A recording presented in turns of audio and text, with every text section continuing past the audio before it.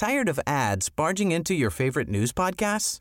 Good news. Ad-free listening is available on Amazon Music for all the music plus top podcasts included with your Prime membership. Stay up to date on everything newsworthy by downloading the Amazon Music app for free or go to amazon.com/news ad free. That's amazon.com/news ad free to catch up on the latest episodes without the ads. Finding your perfect home was hard, but thanks to Burrow, furnishing it has never been easier. Burrow's easy-to-assemble modular sofas and sectionals are made from premium, durable materials, including stain and scratch-resistant fabrics. So they're not just comfortable and stylish, they're built to last. Plus, every single Burrow order ships free right to your door. Right now, get 15% off your first order at burrow.com/ACAST. That's 15% off at burrow.com/ACAST.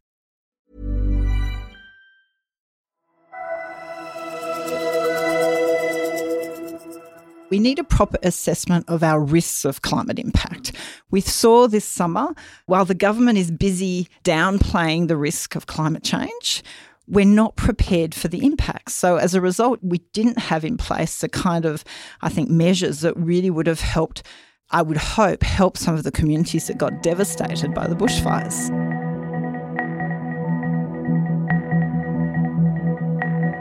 So hello, good people of Pods, and welcome to another episode of Australian Politics Live. You are with Catherine Murphy, the host of the show, and I am with Zali Steggall. Good morning. Zali, just before we started recording, Zali and I were reminiscing about the first time, actually, that we had a conversation on the podcast, and that was before Zali had won a Warringah. So I think I certainly feel, I shouldn't project, Zali can speak for herself, I feel like I've lived a million lives since that last conversation. It was about you were one of my first big in-depth interview, actually, as we had launched the campaign and really thinking ahead, and it feels like a lifetime ago that year, I must say. Yeah, but, exactly. Well, that's where I want to start. Predominantly, Zali's on the show this week to talk about her private member's bill about climate change. I want to get into that every which way, but I want to start just because that was our origin point, that conversation. I want to start with how things are now, and just with an obvious question. So, politics. Politics. How's that? Is it as good or as bad as what I thought it was going to be? Exactly. Thank you. Look, it's really good from the community point of view. I feel we get an amazing amount of support back in Warringah. The feedback I've gotten from an engagement from the electorate has been huge. We did a survey and we had 5,000 people respond. Now, that's huge just after an election. So I feel like we're really delivering in terms of engaging people, in getting them, they feel represented, they're having a say. So that part of it's exciting. The being able to help around the community, the grants programs and setting up good processes, that's really exciting as well. The parliamentary aspect is interesting. I still feel like maybe an outsider looking in, coming from a professional background, and I am horrified at some of it because in any other professional context, this would not be acceptable. Yeah, and it's interesting you say that because obviously your professional background, obviously you had an illustrious sporting career, but your professional background is the law. So you're well used to adversarial environments. It's not like you're a shrinking violet. Absolutely. I mean, the court is an adversarial argument, and you step up to the bar table and you give it your best shot, in a case. But there are rules and there's etiquette. There are procedural aspects that are respected. And there's a respect for the institution. As barristers and solicitors, we are all officers of the court. So our primary duty is to the court and the judicial system to ensure proper justice can be done, so that you can never elevate the interests of your client above the interests of the system.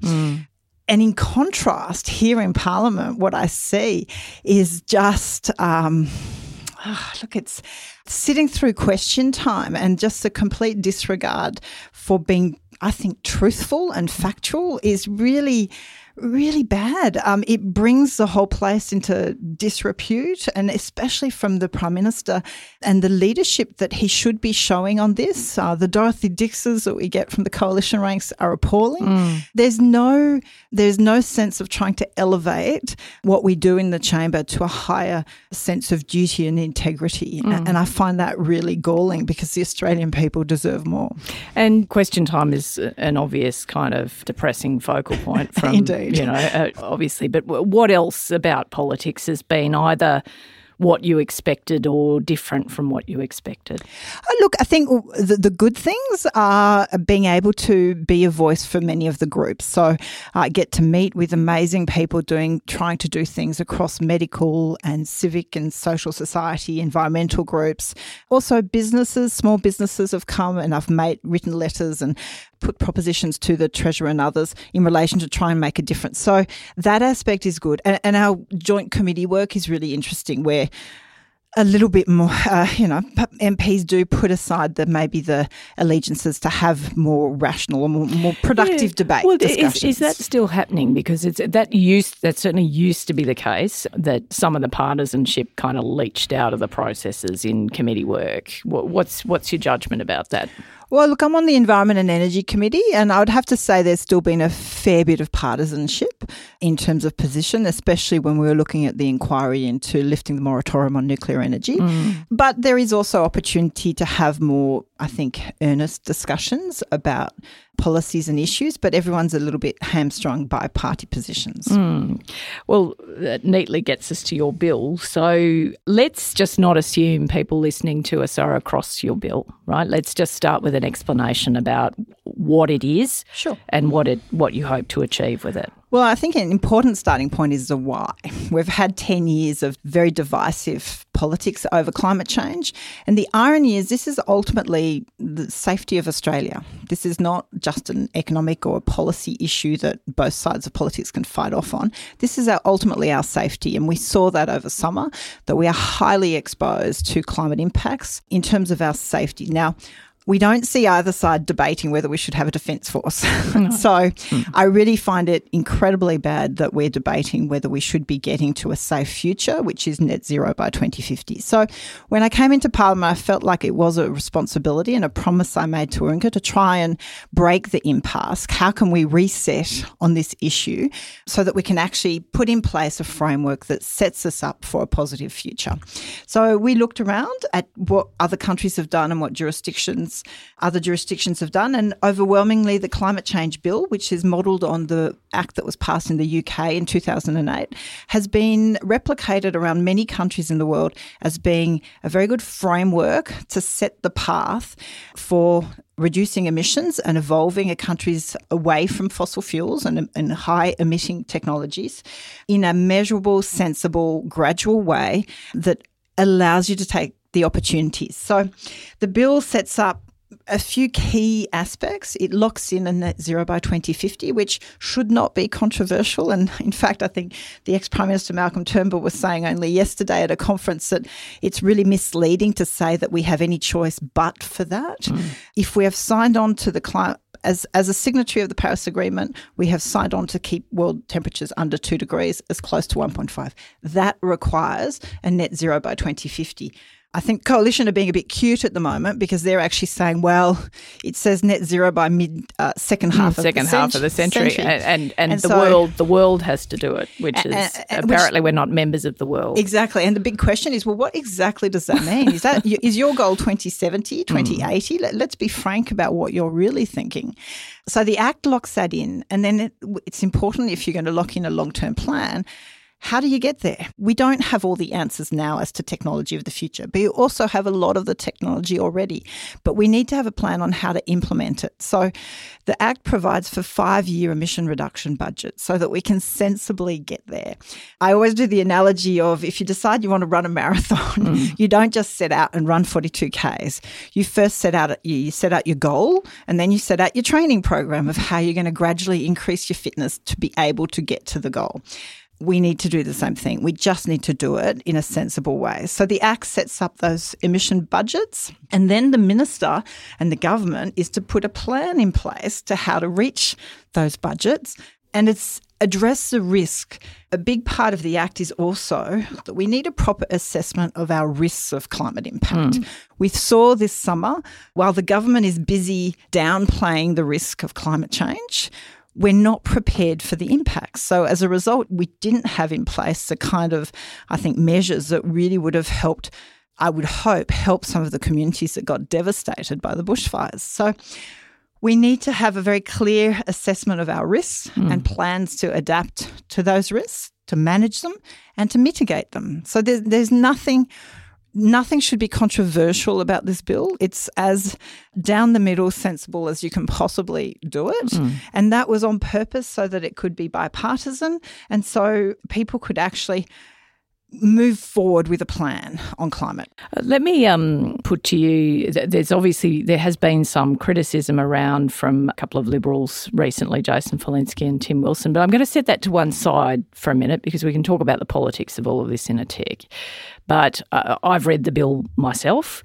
And it is, as you describe, it's a rational, measured framework. However, one thing that the bill does do that is a bit different in the Australian system is to balance decision-making authority between a responsible minister and an independent authority. That opens the bill to arguments, and let's just leave Tim and Jason to one side. But I'm just saying... it's not the decision-making. It advises. So the Independent Climate Change Commission, based on the UK model, is made up of experts across many fields, from climate science to business to the economy to industry to regional development. They assess the risk of how we are exposed across all our sectors, from health and education, transport, agriculture, energy, and they make recommendations to the government. The government then is fully empowered to implement a plan that they have costed, that they have decided is the way to deliver results. If they depart from recommendations, they have to explain why.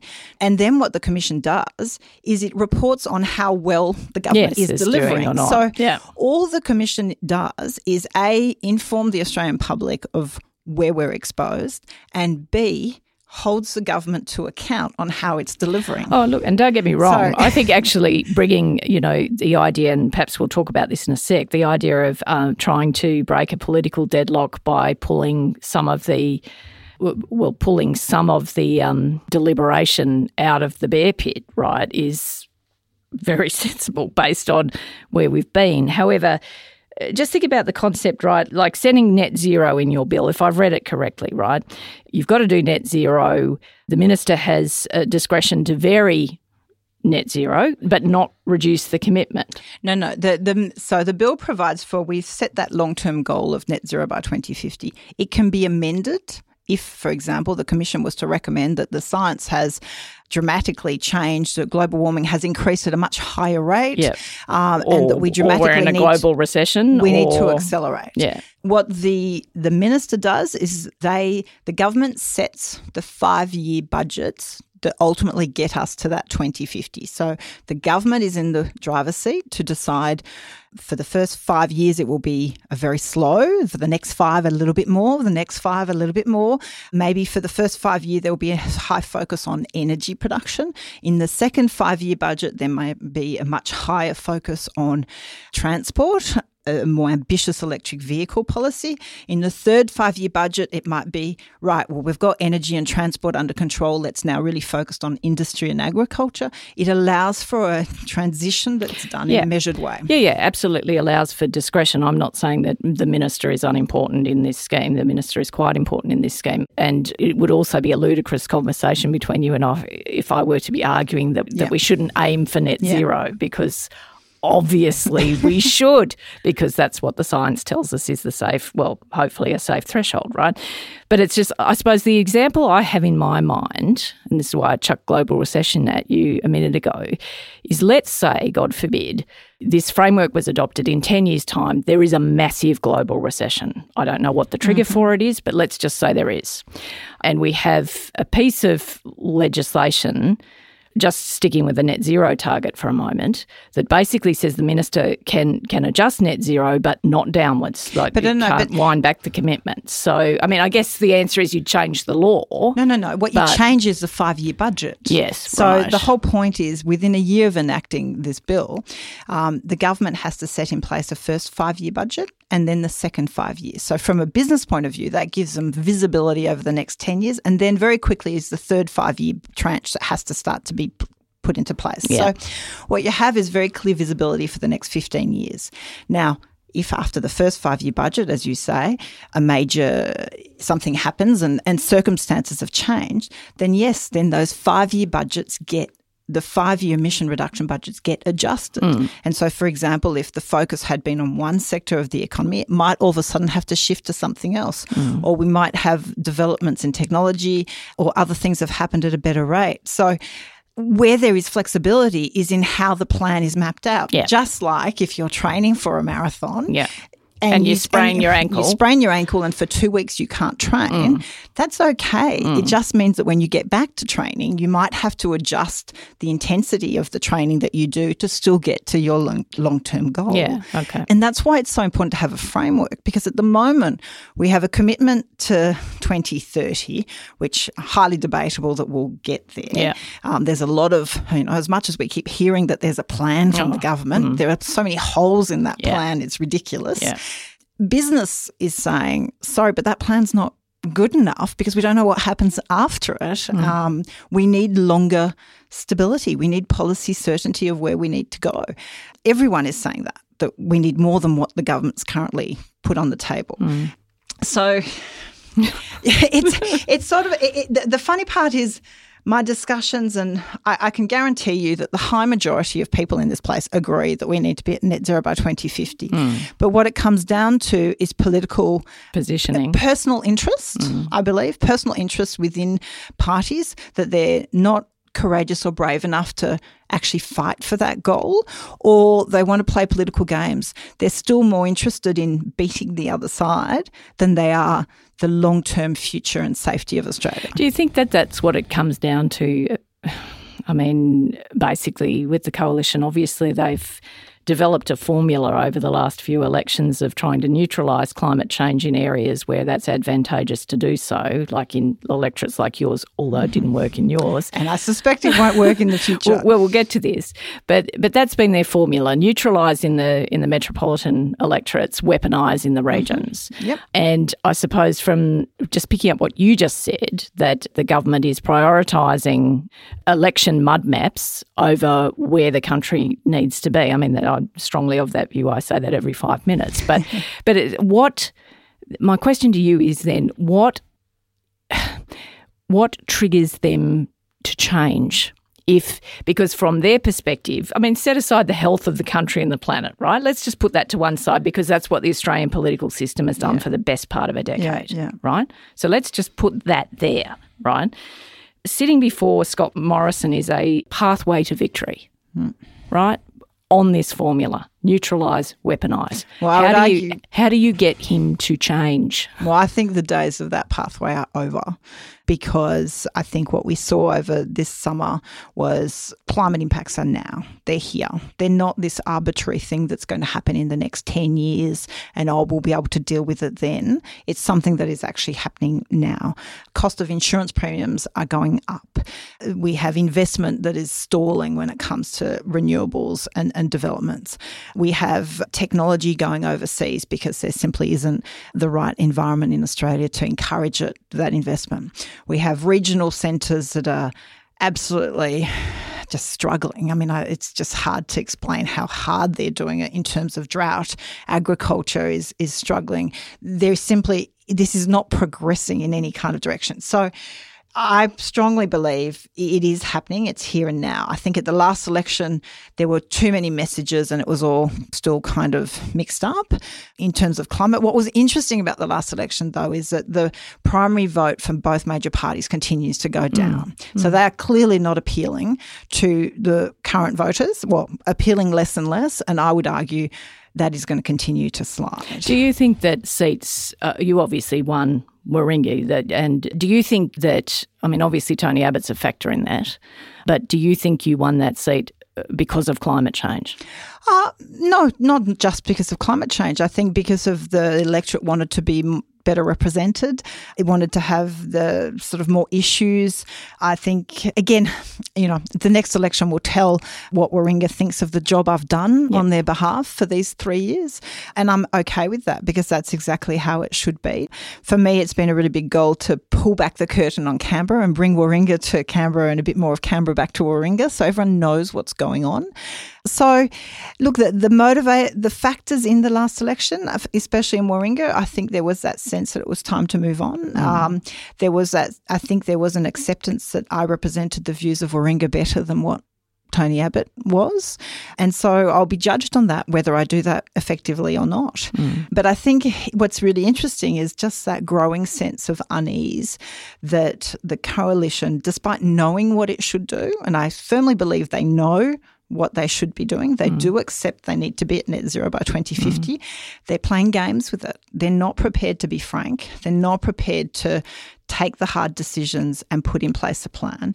I think they're misleading a lot of regional communities because by saying to them, let's look at a new coal-fired power station and let's extend the life of these things, you're not putting in place a plan that's going to help these communities. You're just setting them up for in 5 years' time or 10 years' time when those industries close, because they will be left with no plan B. Just practical things about the bill now. Have you spoken to the government or to Labor about, because you will need major party support somewhere in order for this to even make the floor of the Parliament. Where's that up to? Oh, absolutely. I've spoken with the Prime Minister, I've spoken with the Treasurer, I've spoken with ministers, I've spoken with the opposition and the crossbench, I've spoken with senators. I think where we're at now is playing politics. I think in terms of everybody, I think from the coalition's point of view, they're more caught up in, they're very focused on wanting to win back Warringah. So they would certainly not want to be supportive of a plan that could show that an independent is effective. So that is part of, I think, their motivation. But what they do need to really remember is it's not just about trying to worry about Warringah. It's actually worry about the 5 or 6 other seats in cities, in urban environments where people have had enough of the political games and they actually want action on climate change. Well, interestingly, I had Trent Zimmerman on the show last week and he said to me over the course of the conversation he was going to have a conversation with you about the bill. Yeah. Has that happened? That's booked in, I believe, today or tomorrow. Oh, goodness. We've recorded this at the wrong time, haven't we? Anyway, well, that'll be interesting to see how that conversation goes. He's obviously your neighbour.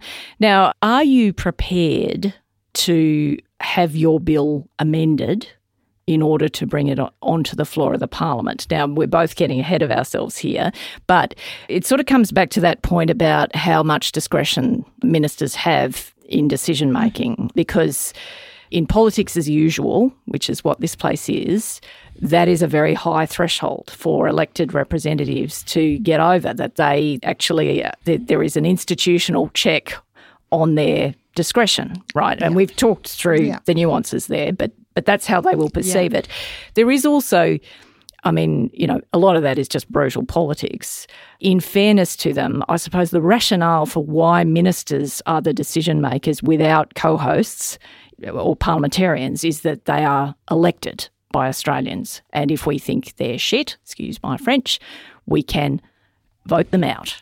But absolutely, and that's exactly what this bill supports, because it supports that the minister makes a decision, but the Australian people are informed as to the truth of whether or not they're performing. Yes, we actually have experts in the system. But the point is, in order to get the bill onto the floor, are you prepared to countenance amendments to it in the event anybody wants to amend it? Of course. I'm more than welcome for government to take it, make it their own, but put in place the plan and that long-term goal that Australia needs. I have absolutely invited them to do that. I know the difficulties of a private member's bill, but we have to start this conversation. We have to reset on this policy area, and that is what I can offer as an independent, is I can put that solution on the table. They then have a responsibility to take that solution, and if they need to mould it or amend it, put forward things. That we've seen that with the Integrity Commission, for example, proposal, but we're still 2 years on and we still don't see the proposal from the government. Yeah. So I do put it strongly to the Australian people that this actually has to come from the Australian people. Just as in the UK, it was a people campaign that got it there for bipartisan support. In Australia, it needs to be the same. The political parties are focused on playing games with your future. So it is up to the Australian people to decide, here is your opportunity. That's why we've had the business community, we've had insurance, we've had industry group, we've got regulators, medical, we've got regulators, we've got civic society, we've got religious groups, education groups, environmental groups. Yeah. all supporting this. It is up to the people, I believe, to take over this debate. And it's why I'm calling on the government, have a plebiscite on this. If you don't think you have a mandate, have a plebiscite. Put it to the Australian people what they want. Do they want a long-term, environmentally safe Australia? Put that in a plebiscite to the Australian people, because I'm pretty confident the answer will be overwhelmingly yes. Do you, I'm sort of curious, I'm curious about this phenomenon, and we saw it again in our Guardian Essential poll this week, where there is a very strong majority in the Australian community for a net zero position. And there's also been like a 12-point movement in coalition voters in the sample over in a month. And that's sort of, I suppose, in the backwash of the bushfires. I mean, I'm sorry, I don't even know if that's a sentence, but you know what I mean. So my issue, Zali, though, is that I have seen polls like that for really 2 years, really since the drought kind of bit, right?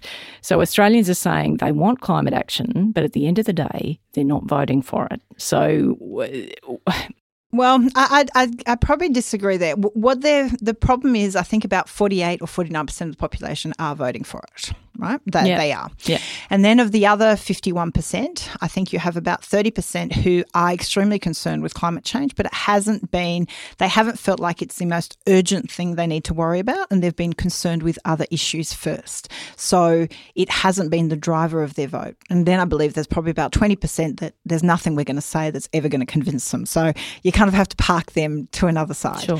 But I do believe that 30%, which I think are overwhelmingly the people that supported me, that are in that sort of centre, that want a sensible plan, they don't respond to the more dire warnings or the more extreme plans that have been put forward, but they want a sensible plan to move forward. And I think they are the people that have changed. We get contacted by so many groups, like got the Quiet Australians that have risen up in Wentworth. What? Dave Sharma's electorate.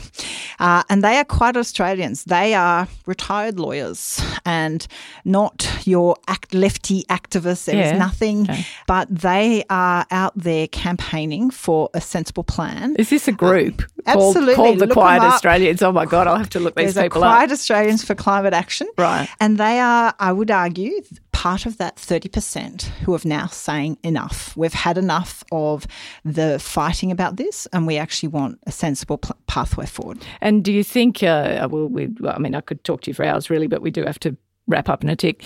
Do you think that cohort that you're talking about, you say you didn't use as strong a word as repelled, but you said they're a bit put back by some of the extreme language or extreme positions or whatever else, right? They're looking for something that they view as sensible and et cetera. So I'm interested in your own experience in Warringah, because in Liberal Party branch meetings in metropolitan Sydney that would be similar to a Warringah meeting, you do get a range of views, like MPs like Jason Falinski or Trent or Tim in Melbourne or Trevor Evans in Brisbane or, whatever, take your pick. In their branch meetings, they would get a bunch of people saying, you people are complete numpties on climate change and I may have to vote Green or Zali Steggall or something else. You would also have a cohort of Liberals in traditional base who would view climate action as some sort of dreadful shop front for progressivism that needs to be resisted at all costs. Socialist anarchy. Well, and death of capitalism, and and some of these, of course, some people on the left don't actually help by screaming about the death of capitalism, for example, right? Not that helpful. Anyway, putting that to one side, you deal with the full spectrum of people in your electorate. Yep. Do you think things are shifting? Well, I do. I look at an electorate like Warringah. We have again, I go back to our survey, 80% of the people that responded that their primary concern was climate change, environment, wastes and plastics and water management. So all environmental issues for the future. And I think that is very similar to other electorates. I don't think that's an unusual situation.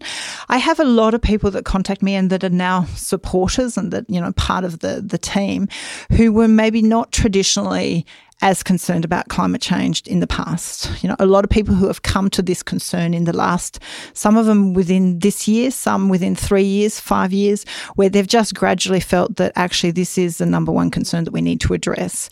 But from many, many factors, it is a highly professional electorate. And so there's a lot of people who appreciate and absolutely traditionally liberal voters who absolutely think our capitalist future, if we put aside the environmental argument, our capitalist future is to evolve and take advantage of these technologies and to have a plan to get there and to provide certainty. So they are at a loss to understand why a liberal government doesn't even sort of embrace the capitalist opportunities that there are in evolving to a low-emission economy. So the irony is that there is a huge amount of people who now want to see that plan to evolve all our sectors away from fossil fuels on a purely capitalist argument, let alone the environmental and safety argument. So, and I think that is a shift because you've got to talk about the numbers. I mean, something that I find incredible is, it wasn't incredible because it was to be expected, the response that when Labor came out to say, look, well, if we're going to respect the Paris Agreement, we really need to accept that it's net zero by 2050. You know, God forbid, we have state governments in coalition and Labor that have committed to that. We have countries around the world, business sector, industry, everybody accept that's where we're heading. But so the immediate question is, well, you haven't costed it. And we have to ask this question of the Prime Minister and this government. They are in government. So what costings have they done? What modelling have they done of a 3-degree world? Because if they are saying it is too expensive to try and prevent that, then they need to tell us what it's going to cost in jobs and the economy to be at 3 degrees, because the numbers are frightening. Well, you know, we've seen the University of Melbourne have come out with some modelling already, and it's essentially a 20-to-1, that it will be 20 times more expensive in jobs and to the economy to get to be at 3 degrees of warming than it would to have tried to prevent it. Exactly, and that's not well ventilated in the debate despite best efforts. Anyway, sadly, we've got to wrap it up. Thank you, everybody, so much for listening. We really do appreciate it. If you are looking for information about Zali's bill, it is very easy to track down on the internet. I think if Professor Google can help you out with that, you can, by all means. But, yes. Please go to climateactnow.com.au and register your support. We're trying to pull the curtain back and provide as much information as possible, but also provide information of support. So I don't know if all journalists have noticed, but we actually have, it's like a plebiscite where people can register their support per electorate. You can write to your MPs, and I have had a lot of MPs tell me that their inbox is full. But what you also can see is who's supporting it where. So there's a breakdown per state, nationally and internationally, and then per electorate. So you can really see who is galvanising. It is. So no MP can come to an interview and say, no one's written to me about this issue. There's no issue about climate change in my electorate. Yeah, exactly. So all those stats are readily available, and anyway, it is fascinating. Go and have a look if you haven't already. Thank you, as always, to my executive producer, Miles Martignoni, for sterling services to Pods. Thanks to Zali for a great conversation. Parliament rolls on as it does. We'll be back very soon. Thank you.